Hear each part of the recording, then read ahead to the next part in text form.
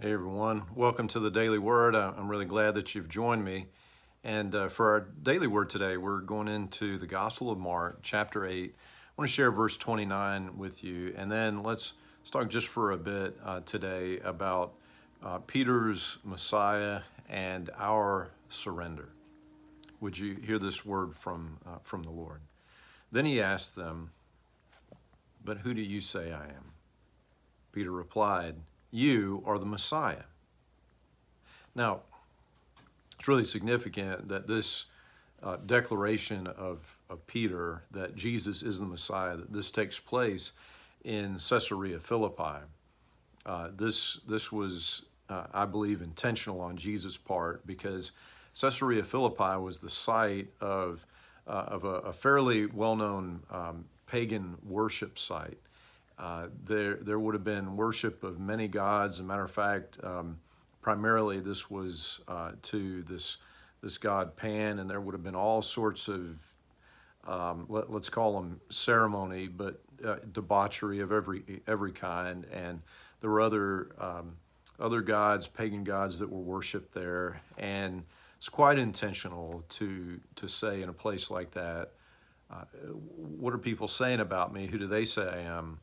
But in the face of all of these other guys, all of these other options, Roman power, pagan worship, who do you say that I am? And this declaration was given to Peter by God. This truth was revealed to Peter from God. And of course it is true, but what we see as we read on is that Peter has a very particular idea of how Jesus should be the Messiah, what he should do, what he should be like. Because Jesus begins telling them at this point, we read in the scripture, Jesus begins telling them that he will be tortured and that he will be killed by the religious leaders, but that he will be raised on the third day. He's very clear about this, and in verse 32, we read this really incredible turn of events. As he talked openly about this, that is, about his arrest, his torture, his crucifixion, resurrection, as he talked about this with his disciples, Peter took him aside and began to reprimand him for saying such things. Jesus, I don't know where you're getting this from, but this is not the plan. This is not a good idea. This is not how I pictured things going. We're not doing this. How could you even talk that way? But then, as you read on a little further still, Jesus reprimands Peter in turn. He tells him, "Get behind me, Satan." Not that Peter has become Satan, but that he is opening the door of temptation from Satan for Jesus to get off mission, to not complete the mission of salvation. Peter, he says, is only seeing from a worldly perspective. It seems to me that he doesn't understand what God's doing, that he doesn't understand how the Messiah would be salvation. He, I'm quite sure, was picturing something more political, something more militarily that was going to be taking place.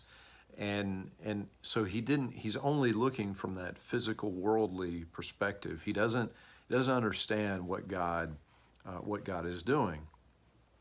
And so Jesus then is going to move right into explaining what it means to follow him. That following him means taking up the cross. That is, dying to self, giving up our own way to follow Jesus. There is no making Jesus into who we want him to be, what we want him to be about, what sort of anointed king we want him to be.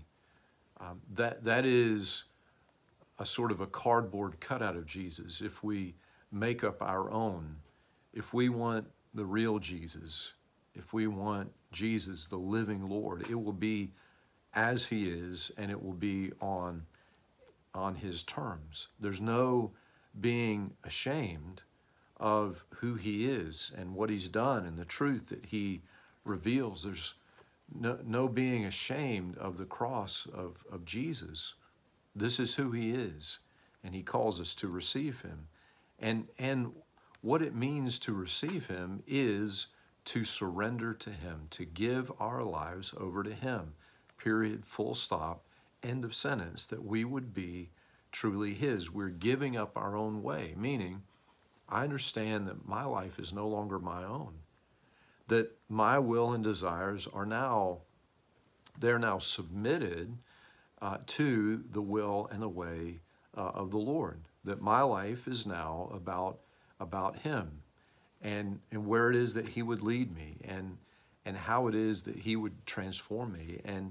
And truly, as we submit our lives to him, what we find, as Jesus makes very clear here in the passage, when we give our lives to him, we're not trying to save our will, our way, life like we think that it should be, but we submit, we surrender, we give our lives to Christ. What we find is that in doing so, in laying down our life for Jesus Christ, we find what is truly life. It's quite a thing. It's very counterintuitive. Our first response from a worldly perspective, just like Peter is, hey, hands off my life. I've got this thing figured out. I know where I'm going, what I want to do. But Jesus says, no.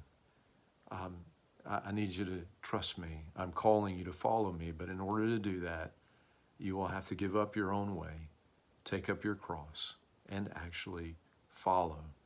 And friends, when we do, we find in him what is truly life. Thanks be to God. Amen. Amen. Friends, till we have a chance to speak again, I pray that God would bless you and that he would keep you.